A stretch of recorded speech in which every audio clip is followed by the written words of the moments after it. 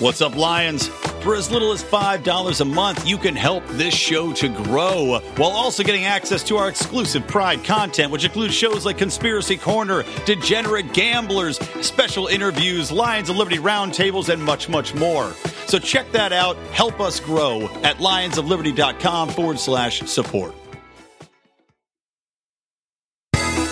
Welcome to Electric Liberty Land, here on the Lions of Liberty podcast, your weekly shot of culture, comedy, and liberty with your host, Brian McWilliams. Hello out there in Liberty Land, everybody. Welcome to episode number 64 of Electric Liberty Land, your favorite Wednesday podcast hosted by me. So today, I'm going to do a little breakdown for you of the Bernie Sanders Inequity Town Hall that he hosted, or I think it was called technically Inequity in America. And oh boy, it was about an hour and a half long. I'm not going to submit you guys to all of that because it would just be too painful. But let me just tell you, it was not easy to listen to all of that hoopla, all of that, them claptraps of flaptrapping, especially when Michael Moore's on the panel. God, let me just tell you before I get into it, Michael Moore has to be one of the dumbest individuals on the face of the planet. I mean, if you thought Bernie Sanders was dumb, if you thought he was economically illiterate, you should just hear some of the stuff I'm going to play for you from Michael Moore. And I don't want to play it all. I'll play a little clip here and there. Talk about just a rambling buffoon who knows apparently zero about anything other than that he doesn't like Donald Trump. That's what this all came down to. So we're going to get into that today. I'm also going to do a little squawking about the new China social currency that they're using now. You know, this currency which they're basically observing what's going on in the populace, and they can use it to bar you from trains and bar you from flying. So doesn't that sound lovely?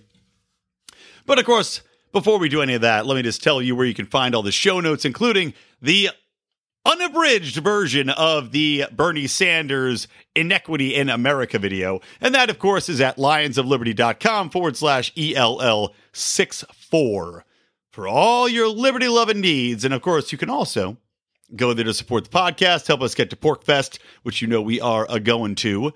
And you can get some other links to maybe a candidate named Dale Kearns you're going to hear a little bit more about later in the show. Now then, let me get into this. Let me crack my fingers, although I can't crack my left pinky because I sprained it when I was drunk on St. Patty's Day. But let me crack the rest of these fingers and get deep into this whole Bernie Sanders thing. No, wait, you know what? Before I do that, in the midst of all this knuckle cracking, I forgot to tell you, we're doing a big meetup here in Los Angeles. For those of you who are in LA, within the sound of my voice, in the LA region, in the San Diegan region, maybe even up north in the Sacramentan region, come on over, because we're doing a big old meetup. It's going to be me. It's going to be Mark. It's going to be the Jason Stapleton pod. Well, Jason Stapleton, at least. I don't know if he's bringing his new assistant, or his new producer with him. And Dave Smith's going to be in town. So it's going to be a whole shindig, guys. We're going to get together. Maybe we'll do a little podcast, and I don't know. We'll see. We're going to answer some questions. We're going to drink some drinks. We're going to shoot the shit. It's going to be fantastic. And you don't want to miss it, because God damn it, who knows when it'll ever happen again. So be sure to visit the show notes for that as well, because I do have a link there where you can RSVP for the event. Get yourself an Eventbrite ticket for it. Make sure you show up there, because it's going to be a hootenanny. All right, now let's get into the Bernie Sanders stuff. All right, so first things first, let's get into who's going to be on this panel. So director Michael Moore. I'm sure I don't need to go into too much detail describing. Senator Elizabeth Warren, otherwise known as Pocahontas, if you are buying into the Trump moniker that's been assigned, even though she refuses to take any DNA test that would show whether or not she actually is Native American, which of course she has claimed several times. And economist, and I put quotation marks around that, but economist, this guy named Derek Hamilton, who I've never heard of in my life. And they're going to have some special guests during this town hall meeting event, which looked at, I'd say somewhere between 50 and 70 people in the audience, which I was a little surprised by because you think it would pull a lot more people with those names attached. Oh, and Anna Kasparian of the Young Turks is involved with this. Young Turks was like a sponsor, partially involved in this, putting together, I think, some of the videos. And so she was involved. So you know right off the bat that it's going to be a lowbrow affair because anything Anna Kasparian's involved in, I always consider very, very suspect. A lot of tugging heartstring videos were put together during this whole intro that she had done a little segue into. A lot of people, examples of poor people being a inequality in America panel or town hall as it was. So it's a lot of videos of people saying they can't make ends meet, which, hey, we all want them to make ends meet, right? But I don't know these people's circumstances. So we see a bunch of videos about that, about how, the damn rich and woe is the poor, as you would imagine. And we go around. After this video plays, Bernie Sanders goes around introducing people. And I do mention the Pocahontas thing because when he introduced Elizabeth Warren, she went, woohoo, which I thought was a little too close to wahoo, like the Indian chief of the Cleveland Indians, who is no longer welcome in that stadium because they are no longer allowed to use his stately face due to cultural appropriation / racism, alleged. So I thought it was kind of funny that she did say something a little bit close to a Native American war cry as the cop cars drive by my apartment, surely on their way to shoot someone's dog, as they love to do. So it gets into it. Basically, they all just kind of get into the whole, there's a big economic inequality thing. Warren goes off on a little tangent to start off with about how she was a waitress and making $50 a week and able to go to a community college for that much money. Now, granted, this is back in 1940 or whatever it was. But she's able to do all that, and that's why, we need that, and we can't have, nobody can get an education for $50 a week anymore, a real education, which you can do something with. Now, granted, I am highly, highly suspect, even more suspect of her claim that she was able to somehow get a full education on $50 a week because, number one, you can't graduate from a community college. Number two, even if you're in a community college, you're basically getting intro courses to go on to another university. You would have had to get a scholarship if you're only making $50 a week. You would have had to do something additional. So this story from the start, it sounds like complete bullshit to me. Anyway, so she goes on and on about that and how, we need to invest more in education. As if there was more money to go around it. As if more education was spent then than now, by the way. It's like she's positioning it as though when she was a waitress going to this community college, we had, as Americans, put so much more money into our school infrastructure. No, absolutely untrue. America puts way more money now into infrastructure. First off, the Department of Education probably wasn't even in existence then. I believe the Department of Education came into existence in 1960. I should probably stop to Google that, and I will. And ... I was wrong. It was actually created in 1979. So even later, unless Elizabeth Warren has really aged badly, and she happened to be in college in the 80s, which I highly doubt, then she was, in fact, around before the Department of Education was created. So if anything, her local government had created that apart from the federal government. And in which case, hey, man, I mean, if the state wants to do that, the state wants to do that. I'm still not for public education funding. However, much different than what they're advocating for today, which is that everybody gets free college and the federal government pays for all that coming out of taxes, which I think is absolutely atrocious. And I'll get more into that a little bit later.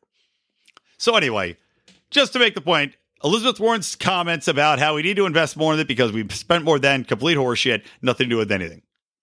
Now then, moving on, Derek Hamilton gets introduced. He's talking about natural disasters affecting the poor in America more, which I suppose is true because they probably don't have the insurance, etc. But he does make a good point during his introduction about those having a tougher time that were previously incarcerated. If you listen to anything to Felony Friday, John Odermatt's fantastic show that runs here. Did I say Odermatt? John Odermatt's fantastic show that runs every Friday here on Lions of Liberty. then you know just how difficult it is for people that have been incarcerated to get jobs, to get a fair shake, especially when so often they are incarcerated for complete jokes of a crime, including smoking marijuana. So anyway, they start off by bringing in their first guest. They played a little video, and then they bring in this woman named Catherine Flowers, and she's a black woman out of Alabama and the founder of the Alabama Center for Rural Enterprise. Now, you'd think with a name like that, she might have some background in economics or being an entrepreneur or business of some sort, that she's done anything whatsoever that would be in the business field. But it turns out she actually is from the teaching field. She was a teacher, I believe an elementary school or high school teacher, not sure exactly which. And so, really doesn't know what the hell she's talking about and is coming from a very statist point of view. So she goes on, I'm just going to play this. But she goes on to talk a little bit about people living in trailer homes above sewage. And anyway, it gets a little confusing. Let me play a little clip from that for you. What I've seen since I've returned to the area, because I grew up in Lowndes County, Alabama, I've seen raw sewage underneath mobile homes. I have seen people invest in on-site septic systems that they are told by the state health department to purchase, and it's running back into their homes. We have actually seen people, we did a study with Baylor's National School of Tropical Medicine where we found evidence of tropical parasites, including hookworm, in Lowndes County. And that is just an atrocity that at this particular time in our history, when we have these wealthy people, that we allow this kind of thing to take place here in the United States of America. Okay, so what exactly does this have to do with income inequality? I mean, the inequality in America, so the haves and have-nots is coming down to sewage, and you installed a septic tank in your garage, and it's backing up into your house, which means, you probably didn't install it right, or you didn't pay somebody to install it right, or you're just an idiot. And now they're saying that, well, we've got these rich people. Why do poor people have shitty sewage systems? And Bernie Sanders weighs in, and I don't want to play too much of this content, but they weigh in basically saying, well, why haven't the companies come? Because these people, they don't want to have the sewage in here because there's no tax base. So they don't want to have the sewage infrastructure for the state to build it because there's no taxes to pay for the sewers. And you go, okay, yeah, that makes a lot of sense. If there's no taxes to pay for it, then they shouldn't put it in. If there's not enough people there to warrant a functioning sewer system, then why would you pay for one? And nobody brings up the fact that these people don't have to live there. I mean, I'm sorry, you can move. If you have almost nothing, right? If you're living in a sewage-filled shack, it doesn't seem like you're giving up too much to me to say, hey, why don't we move to a different town that happens to have running water and a toilet that doesn't back up into the kitchen when we flush the toilet? And they're making this point like, well, businesses don't want to come here because there's no sewage. No shit. Pardon the pun. Or too much shit. To double down on the pun. Of course they don't. Why is that the fault of the rich? I don't understand how this has anything to do with inequality or income inequality when it comes to American society. You have the opportunity to move. American society is not built upon the concept that everyone everywhere has all access to all things all at once in the exact same way. If you live in rural nowhere, Alabama, you do not have access to the same services that you would in a city, in an urban center, and to expect as much is idiotic. And the people that in fact do have running sewage in rural parts, you know what they did? They went and made it happen themselves. They built the city, they attracted people in there, they started a business, or they dug it out and they started it up themselves. They didn't sit back and accept the state telling them to do a septic tank, or they didn't expect the state to come in and do it for them. And this is where, if this one's so concerned, why didn't you talk to a private charity? Why don't you go talk to a big sewage company and say, hey, this will make a great PR story for you. Why don't you put in some basic sewage in this town that's so downtrodden, and then you can use it for all your PR materials. Corporate responsibility is huge. You can now use it. Is saying, she pipes in and says, oh, you know what? The government has a responsibility to these people. Well, I guess you could argue that if they're paying their taxes, sure, the government has a responsibility for the amount of taxes they're paying. But what do those taxes add up to? It doesn't seem like it's enough to have a sewage system put in there. And as much as I hate government, and I think that we should hold government incredibly accountable, especially when it does take in so much money, I don't expect government to automatically come to me if I choose some god-awful middle of nowhere place to set up shop. I don't expect the government to trek their asses out there and set me up with all the services. I don't expect them to put telephone poles in. I don't expect them to run roads out to me. I don't expect them to put sewage systems into me, because that doesn't make sense. The cost, the astronomical cost of catering to people who want to live in the middle of nowhere doesn't counter into what the government has to do. I mean, there's no way we can afford it. When you choose to live out in the middle of nowhere, you choose to do so as an active optioning out of everyday society. Now, like I said, these people can move out of this place. They don't have to stay there. I understand if people don't have, say, oh, well, this woman doesn't have a car to go out of there. Well, save up, get a ride. How about you get a ride? How about you take a bus? You can't save up for a taxi. You can't borrow a car. You can't have somebody drive you to a bus station. I mean, please. It just doesn't make any sense. You can actively leave. People have escaped. I mean, for Christ's sakes, people escape from terrible circumstances in other countries. People come from fucking Mexico, crawling through the desert to get here, and then make a life for themselves. And you're telling me that these people who live in America can't get out of a shitty town that doesn't have any sewage? Get right the fuck out. Okay, let's move on. So I'm not going to pull a clip from this because this United Auto Workers vice president woman had absolutely nothing to say of value. But, of course, half of this town hall was all of these people harping on the death of unions and how, oh my God, we can't believe that people just don't love union workers so much. So they bring in this VP of the United Auto Workers Union, a fucking union boss.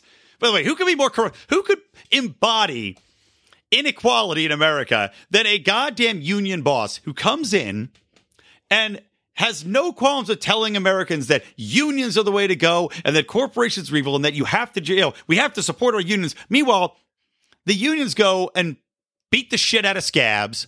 They had legal rights to like petition people and stand in front of businesses and fuck with people that are going in and out of there until that was repealed, thank God.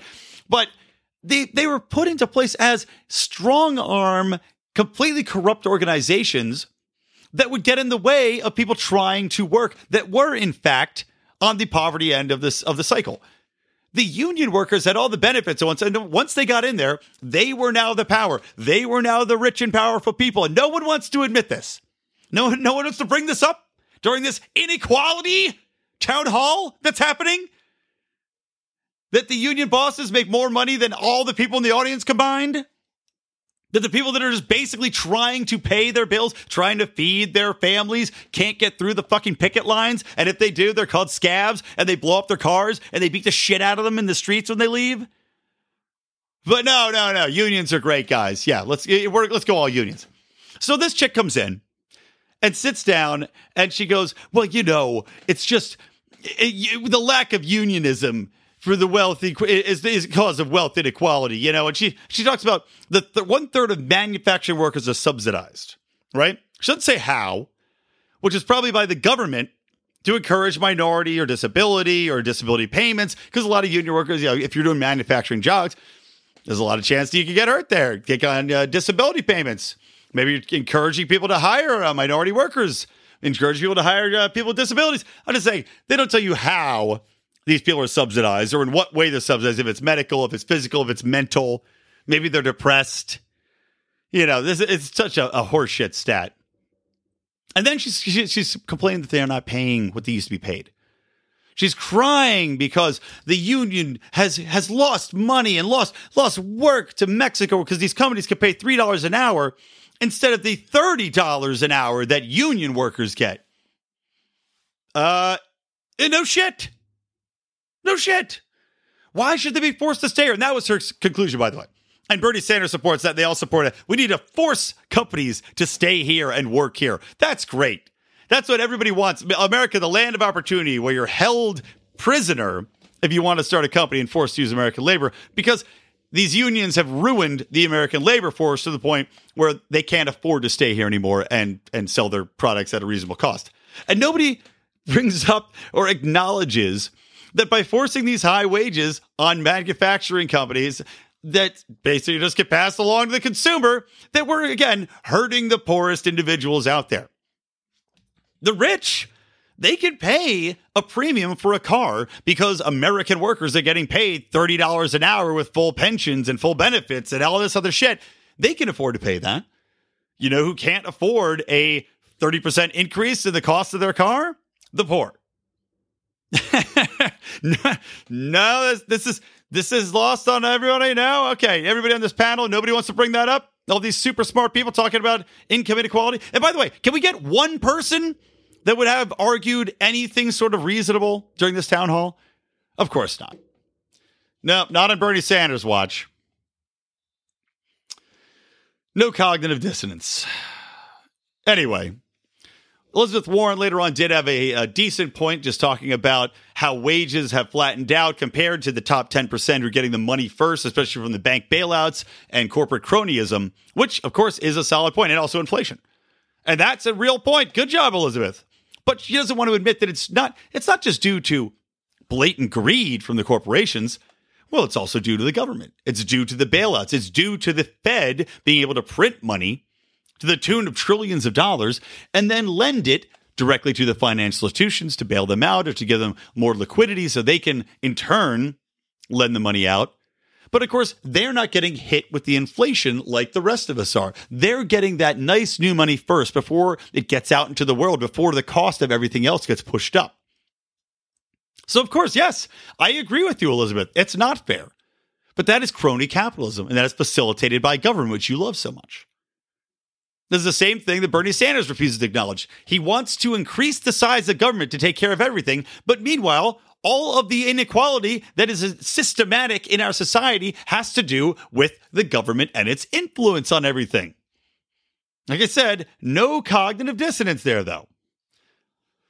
All right, let's get to something a little bit funny again. Like I said, Michael Moore was such a goddamn big fat baby joke clown that I got to play this.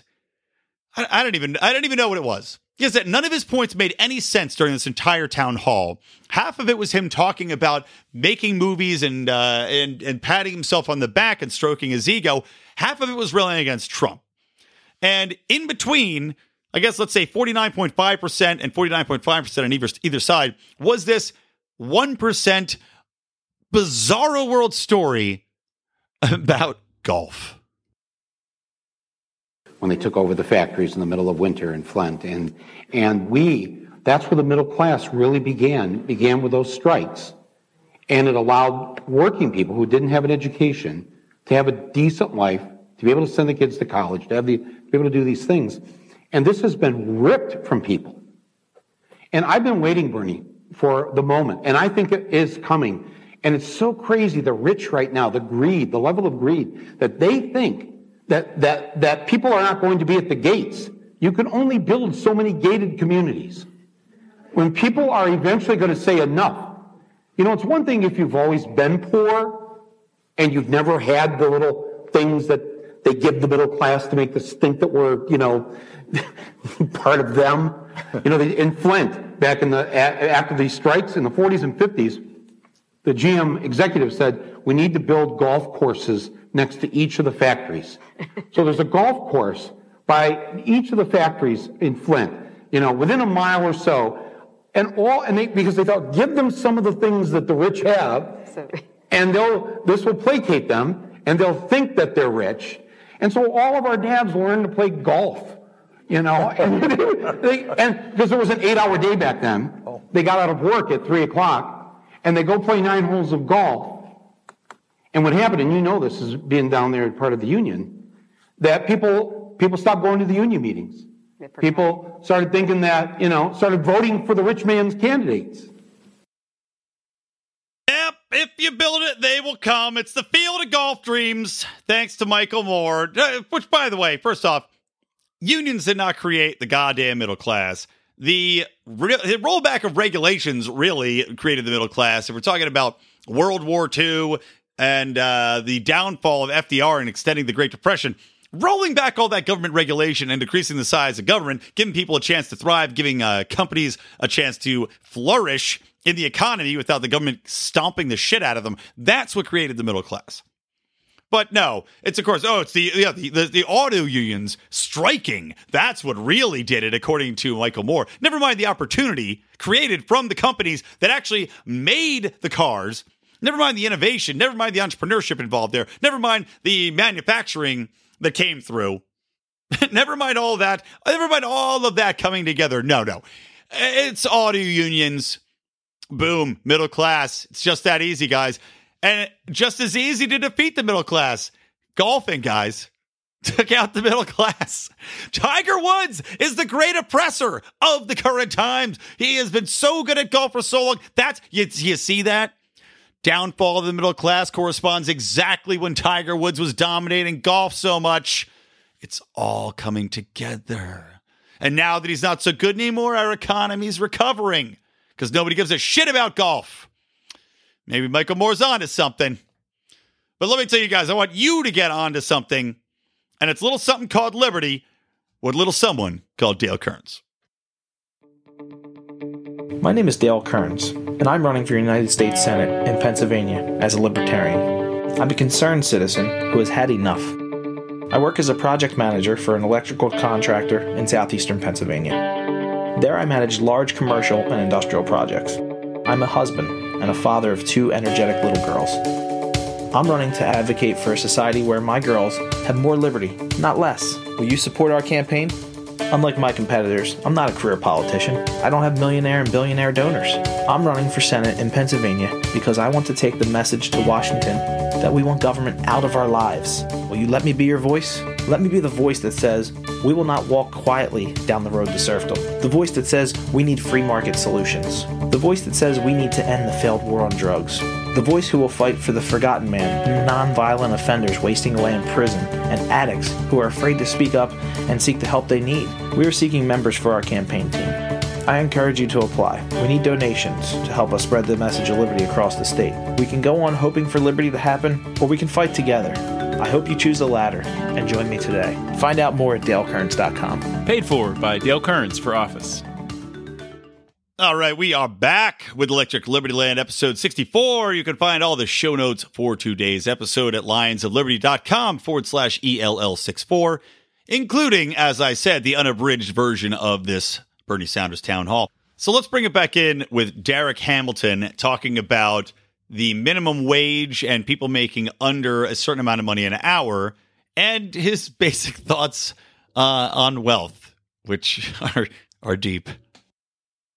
45% of homeless individuals work.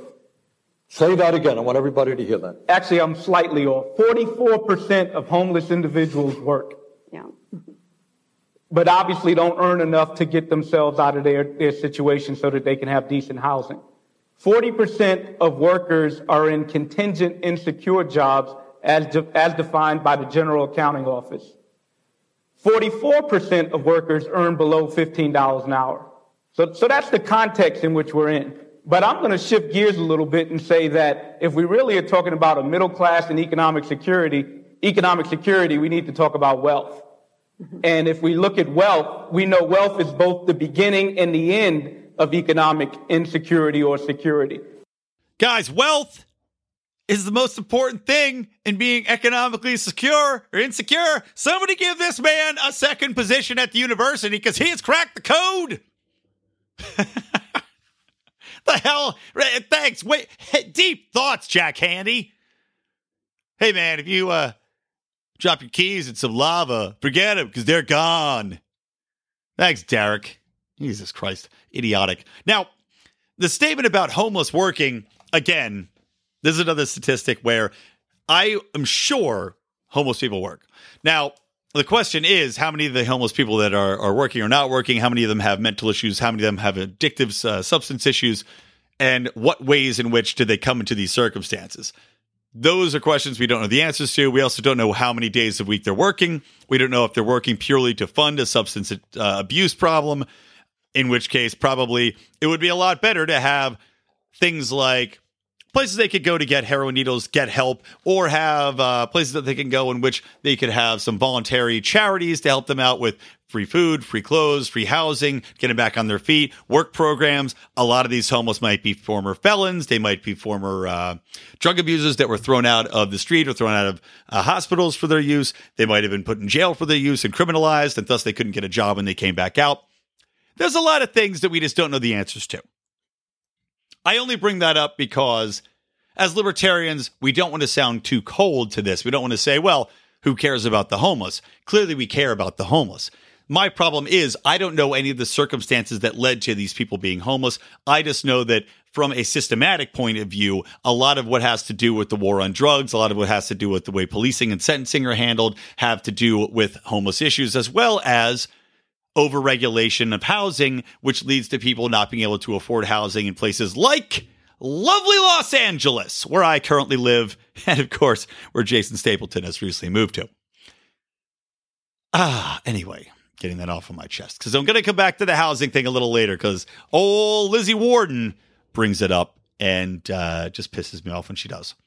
So let's address his statement, though. This is something that really bugged the living shit out of me. Because Derek says, well, 40% of people working are making under $15 an hour. Which, Bernie Sanders has them say it again because it's so powerful. So says Bernie Sanders and Derek. You know what took me about 30 seconds to debunk? That's stupid crap.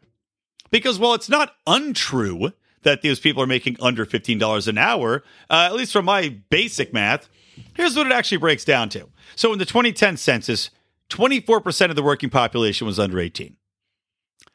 Now, if you're under 18 and you're working, you probably shouldn't be making more than $15 an hour. I'd argue you probably shouldn't be making more than $10 an hour. Because if you're under 18 and working, odds are you're not supporting yourself, you're not supporting your family. Odds are it's a transitional job. You're saving up money for college. You're saving up money to go get blown in a parking lot and drink some Pabst Blue Ribbon or some Hams, which I've read a lot of good things about Hams, people. I got to try it. It's winning all these contests for most drinkable cheap beer. Maybe I'll try it at PorcFest. So anyway, if you're under 18, it makes a lot of sense that you're not making that much. So that's 24% of that 40% figure. Let's just cross that out right now, okay? So let's see, what about the other 16%? Well, how about we add in college students working part-time? Because if you're going to college, you're over 18. So how about college students that are working part-time while they're in school? Again, to get some extra scratch. Maybe they are paying their way through school, although the recent studies that I read said that a lot of them were not. In fact, they were either on student loans or their parents were paying for it. But a lot of kids were simply working during their time to make extra cash on the side. So this recent poll said 70% were working some sort of job while in school. So while I don't have an actual number of population on that, I got to think that's pretty high. Probably a few million people out there doing that. So let's add in, let's say 10% of the population is coming from these college kids that are still working, that are putting in their time, but they're not making all that much money. Still, they're putting in some time. Maybe they're working 30 hours a week, getting paid $11, $12 an hour. Maybe they're waiters, whatever, working at the Popcorn Theater. And then we haven't even talked about the other people that are working at the lower end pay scale, the people that simply don't have the skills to be paid more than $15 an hour. Let's say the people that are mentally handicapped, or let's say the elderly that are either haven't even managed their funds that well, so maybe they're working a few hours a week just to keep it going. Maybe they're like my mom and they're just bored out of their gourds, so they're working at an old folks home. Putting in a little time just to get a little extra scratch. But really, they're doing it just to kill the time of the day because they go stir crazy otherwise. What about those people? What about the people that are just simply goobers? There's a lot of goobers out there. I mean, they don't even have to be disabled or elderly. What if they're just simply content sucking off the teat of America, working a little part-time job, getting subsidized another way, or maybe they're not even getting subsidized. Maybe they just live in a place that's incredibly cheap to live. I mean, God, you go out to Modesto, California, you can live off $11 a day working at Carl's Jr. So were we saying that this 40% of the people making under $15 is some sort of crime against humanity? No. They're making it out like it's some attack on the middle class. Let me tell you something. The middle class did not get where it was on working at Carl's Jr. That's basically a starter job. That's a stepping stone. That's a job to show that you're competent. That's a job to show that you can actually be trusted with the minimal amount of responsibility that it takes to function in the workplace. And then after you've proven yourself, you move on to something bigger and better. You're not supposed to stay working this job forever. And in fact, I've argued this before, and I'll argue it again. By making a quote-unquote living wage, all you're doing is trapping people in that existence. Congratulations. You now have a job which you can live at for the rest of your life. Without, in theory, so they say, government assistance. That existence will subsist of staying in the exact same economic strata, never getting ahead, never having opportunity to move ahead because you have now confined yourself to this one job which pays you your living wage. So you've essentially accepted a little stasis field that you put around yourself, and you're happy to stay there content forever until you die of probably a coronary eating McDonald's fast food every day. So congratulations. Idiotic point. So this guy then later goes on to drop this little ditty. This is a quick one. We know that if you are a head of household and you're black and you graduated from college, your family's wealth position is lower than that of a white family where the head dropped out of high school. So this feeds into the narrative of, can we simply work hard, study hard, and address inequality? The answer is no. Those things are important. Education is important in its own right. So when Senator Sanders proposes that we should have tuition-free public education, absolutely. But as an end unto itself, we exaggerate the economic returns to education, particularly for marginalized groups. So you gotta love that. The guy admits straight up that education's overrated, that he basically says, it doesn't really matter that much in regards to economics, but still, let's give everybody free education. Hey, it ain't his money, right? Meanwhile, that stat he throws out there is pretty damning, talking about black heads of household having less median income than white people that did not go to college. Now, the thing is, and I went in and took a look at this study, and I'll link to it as well, so everybody else can see it. One of two studies I found, but this one is done in 2013. Median wealth by race and education. It had found that 51.3 thousand is what the median white household had. Meanwhile, the white family with a household leader who did not go to college, that was what they had, 51.3. Well, the median black family and Hispanic families with a college degree had a net worth of $25.9K for the black families, $41K for the Hispanic family. So that little detail, though, median wealth by race and education, with this strong note in this study, a family's education level is defined by the education level of the head of its household, is very important. Because what we're going to find is that I'm sure of this. I'm 100% sure of this. What we're going to find is that a lot of that income disparity is drawn from the fact that while the head of the household and the white households may not have gone to college, let's say the male, who in a traditional family would be considered the head of the household, his wife very well may have. And I would say with that kind of income disparity, probably did, in fact. Let's not to mention that there is a lot more families that stay intact within the white community and the Hispanic community compared to the black community. I would argue some of that is cultural, but a lot of it has come from that. A lot of that culture has come from the environment that's created by the government, which again falls back on the drug war. That again falls back on over-policing of black neighborhoods. That again falls back on people being basically having their families broken up because of the use of drugs or the use of a plant that we consider a drug, which really isn't a drug in most places anymore. And then those people being put in jail for anywhere from 5, 10, 15 years to life, depending on how many times they've been caught with a little bit of pot in their pockets. So I think when you look at the black community and saying that, okay, if you go to college as a black man, you're just uniformly, on average, you're going to have less, or not even just as a black man, as a head of a black household. So there's a lot of women that are also raising children and they're the head of their households. I'd say disproportionate amounts of black women probably are in that position. But they go to college. Now they're still the head of the household. However, they got a later start in life because of the situation they've been placed in where they're raising kids on their own. That's a factor, I'm sure, that comes into play here. Point being, it's not what Derek is putting it forth as just simply, you know what, if you're a black dude, you go to college, you're going to make less than a white guy who didn't go to college. That's just not true. Uniformly, that's not true. And if you're a business owner, it doesn't make any business sense to turn away a black man because you love being racist and you don't like black people in lieu of, or in order to hire a white guy without an education to do a job which he's not qualified for or doesn't have the experience or education to do. It just doesn't make sense. And there's no way that on average, you're just going to say, well, if I'm hiring two people, I'm going to pay one $25,000 more than the other one. So there's a lot of things that are going into this study or into these results that he is talking about. I'm not saying that all of them are necessarily right that lead to that kind of inequality. However, I do think that it's much more nuanced than he'd like you to believe. All right, let's do a little bit about Elizabeth Warren and on housing and wealth. And then I'm going to wrap it up by coming back to Derek with some final thoughts of his, and then we'll just finish up on that. I just want to pick up, though, on the point about wealth and systemic racism, and just talk for 1 second about home ownership and what home ownership means in America. It is the principal way that the middle class built wealth. That is the number one retirement plan in America, was pay off your house and live on your Social Security.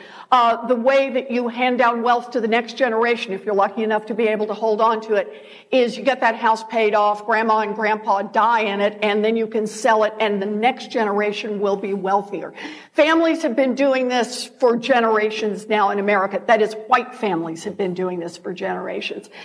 The impact of discrimination in housing, in racially restrictive covenants, and then in redlining, and then its inverse that led up to the crash of 2008, targeting communities of color for the lousiest mortgages out there, and then when things started to go south, foreclosing much more aggressively in those same communities of color. After the crash. That's right, after the crash. So it's been one after another after another. Bullshit, Elizabeth. Bullshit. Those communities were not targeted during this financial crash. So let's just take a time out and go back a bit, because I did a whole drunken bar talk episode. I was sober, but the concept is I explained things in a way in which you could communicate with people while drunk at a bar, looking at the whole financial crash, because it was talking about Dodd-Frank and the repeals and that kind of shit. So I did a whole episode on it. And let's be very clear here. The banks did not target black and minority communities because they just wanted to go out of their way to have shitty loans to people that couldn't be able to pay them. They were actually told by Bill Clinton's Urban Development Housing Authority to go and lower the standards for those people. They were enticed by the government and told that those loans would be backed by the feds, which they turned out to be. That's why they got the big bailouts. That's why Freddie Mae and Freddie Mac stepped in and bought up all that shit, because these people were told to go after those communities. So if you want to blame somebody, don't blame corporations. Don't say it's because of greed. Don't say it's because of racism. You can turn around and look to Bill Clinton and your motherfucking government, because that's who caused this shit. That's who told them to go after those communities. That's who set these people up to fail. That's who's responsible. So Elizabeth Warren doesn't know what the fuck she's talking about. And then to say that they aggressively foreclosed on these people, bullshit. I'm sorry, but no. People all over the country got foreclosed on. Because you know what? If you just foreclose on a few little people in the minority, then you don't have a giant housing crash, do you? Nope, you need to have quite a few people closed on their mortgages and on their loans for that to happen. And I don't think just going after the poor people that had the shitty loans like you're talking about that were very specifically targeted, only the poorest and the dumbest, I don't think them foreclosing or them being foreclosed upon on shitty loans for shitty houses is going to cause all of that crash just all at once. You need to have a pretty wide net thrown for that. And that's what happened. So again, this is all complete and total bullshit. So I just want to throw that in there. Now let's get back to Derek and his completely idiotic comments to wrap this whole thing up at the end of the broadcast. I'm skipping over about 20 minutes of content between Elizabeth's comments here. It just wasn't interesting enough. So here's Derek. I'm going to give you a list, and then they're bold policies. The problems are bold, and I think the solutions need to be bold. So we have vast wealth inequality in our country. Why don't we endow every child at birth with a trust account so that when they become a young adult, they have some seed capital to purchase a home, to start a business, or have a debt-free college education? Great idea. And I'm going to pop in. He talks for like 4 minutes straight. So I'm going to pop in. I had my thoughts and then add the clips here. But so he wants to go in and give everybody in the country a trust fund. Every kid gets a trust fund. Okay, that's retarded. Number one, he's saying this is going to cost $80 billion. Are you on crack? The U.S. spends $1 trillion a year on welfare as it is. And that's according to the congressional budget offices. That's not from there was some story that came out that people bashing Cato for finding. This is from the CBO. $1 trillion a year on welfare spending, and that's not even counting Social Security and Medicare. That's on welfare programs. That's on entitlement programs. So we're just going to give everybody how much money? What exactly do you consider a trust fund for seed money to start a business? Because you can't start a business on $200. Seed money to start a business or to go to college and not have to pay for it. What is that, $50,000 each? Because that's a lot of money, man. And there's no way in hell we are going to be able to pay for that. Okay, next thing. We could talk about a federal job guarantee. Why don't we remove the threat of unemployment altogether? Why don't we eliminate working poverty altogether? Oh, I know. That's called socialism, dipshit. You know that thing that's failed miserably everywhere else it's been tried ever, where you guarantee someone a job and then nobody ever tries to work because they're guaranteed a wage? We could federalize credit scores, for instance. Should we have something so determinant in people's lives left in the proprietary private sector that has different incentives? I don't know. Seems to me like companies wanting to know if you're good for credit or not seems pretty straightforward. I don't know why you'd put that in the hands of the government, which seems like the government could then fuck it up or fuck around with it to make sure that they could control your credit, control what assets you could access, just like, let's say mental health.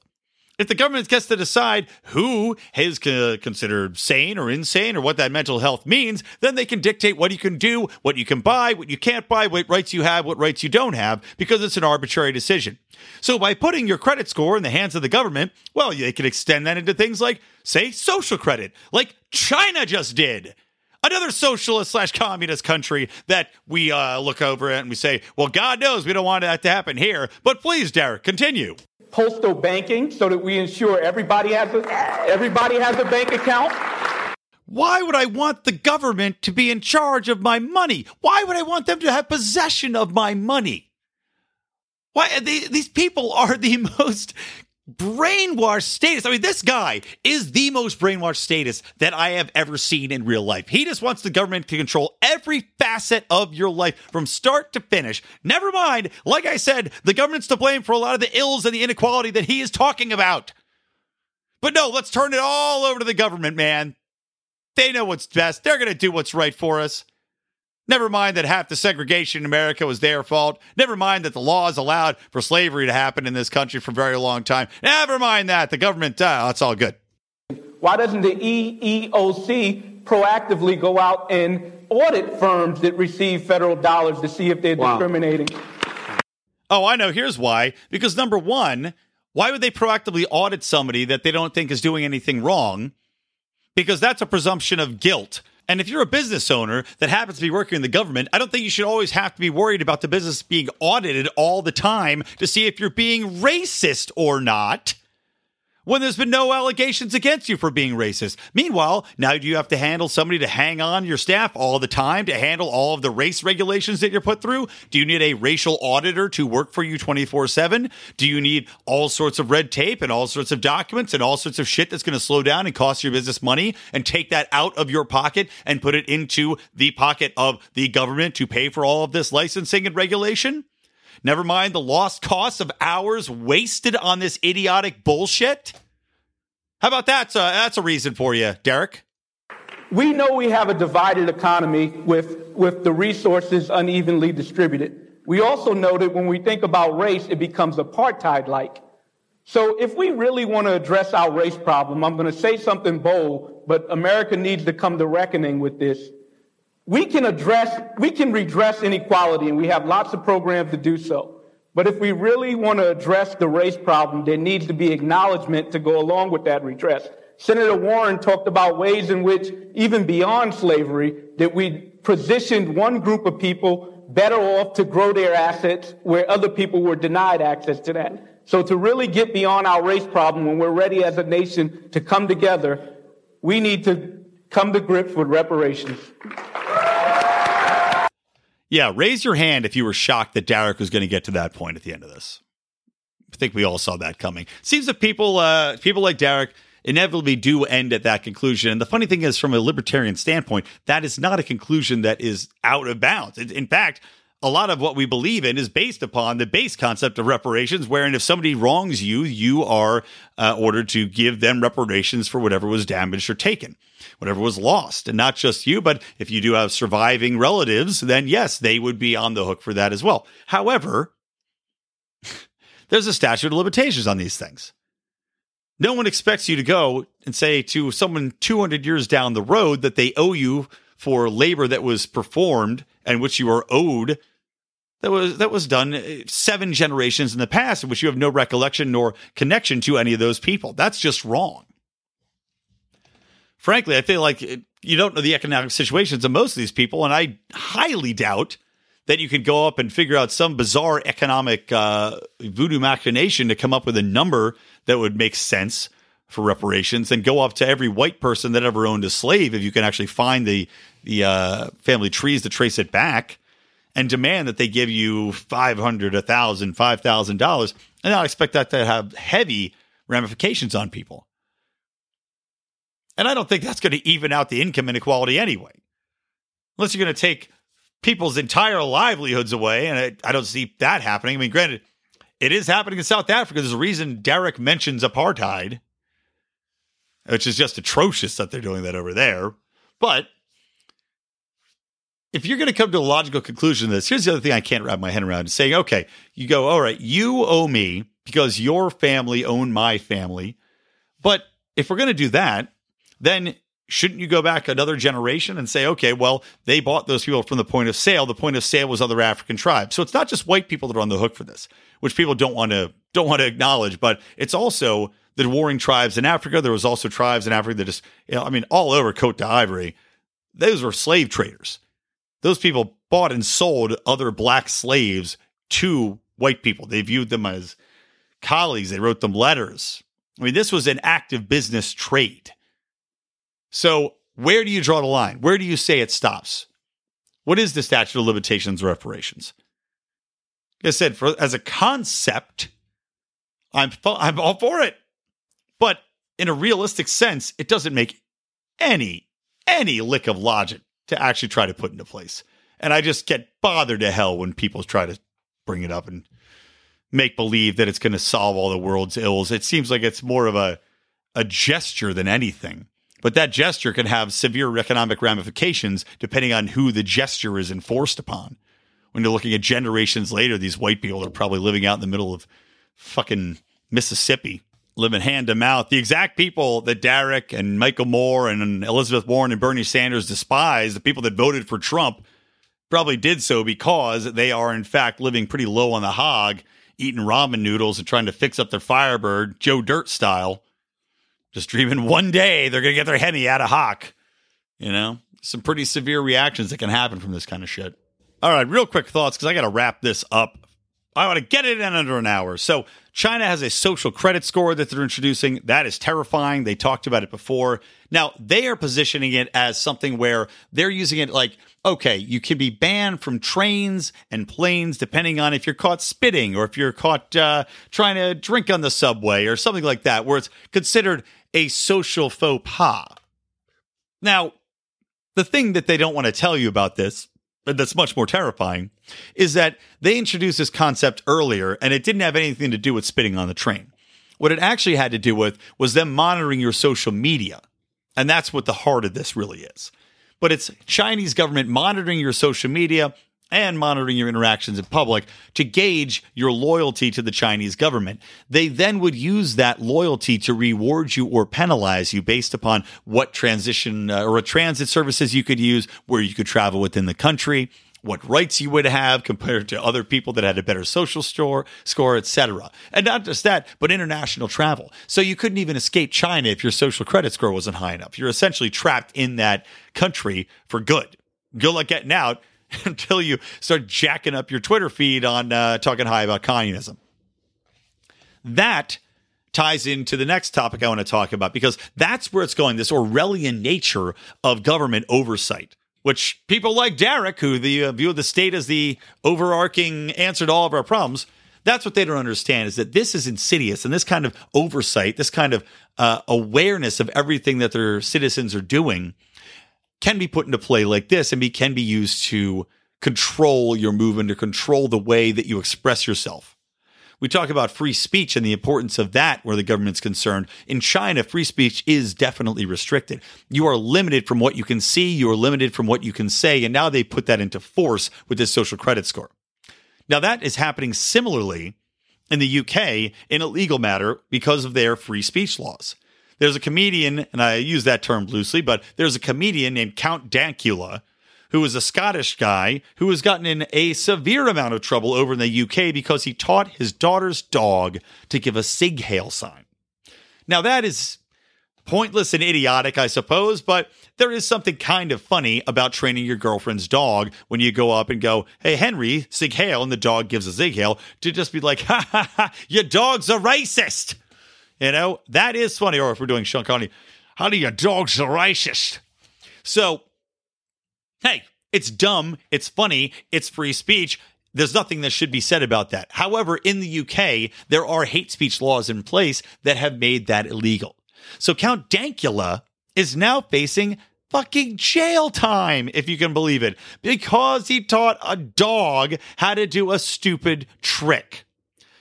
And it's one of those things where you go, all right, even if you're the most ardent defender of this kind of nonsense, even if you say, no, this has to happen. You know, we need to protect people. We can't have people going around doing Nazi stuff. You got to know better, because you have to see things like this happen and say, well, this is just taking it to the most ridiculous conclusion possible.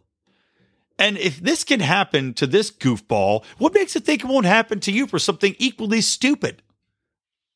Not to mention, this is a way the government can control what people can say and do, because by labeling something hate speech, you make it illegal. If you can make saying something illegal, you can then make conversing freely illegal. And I tell people this all the time, just because you don't like people saying Sieg Heil or you don't like the Nazis doesn't mean that tomorrow something that you do like might be made illegal by the majority.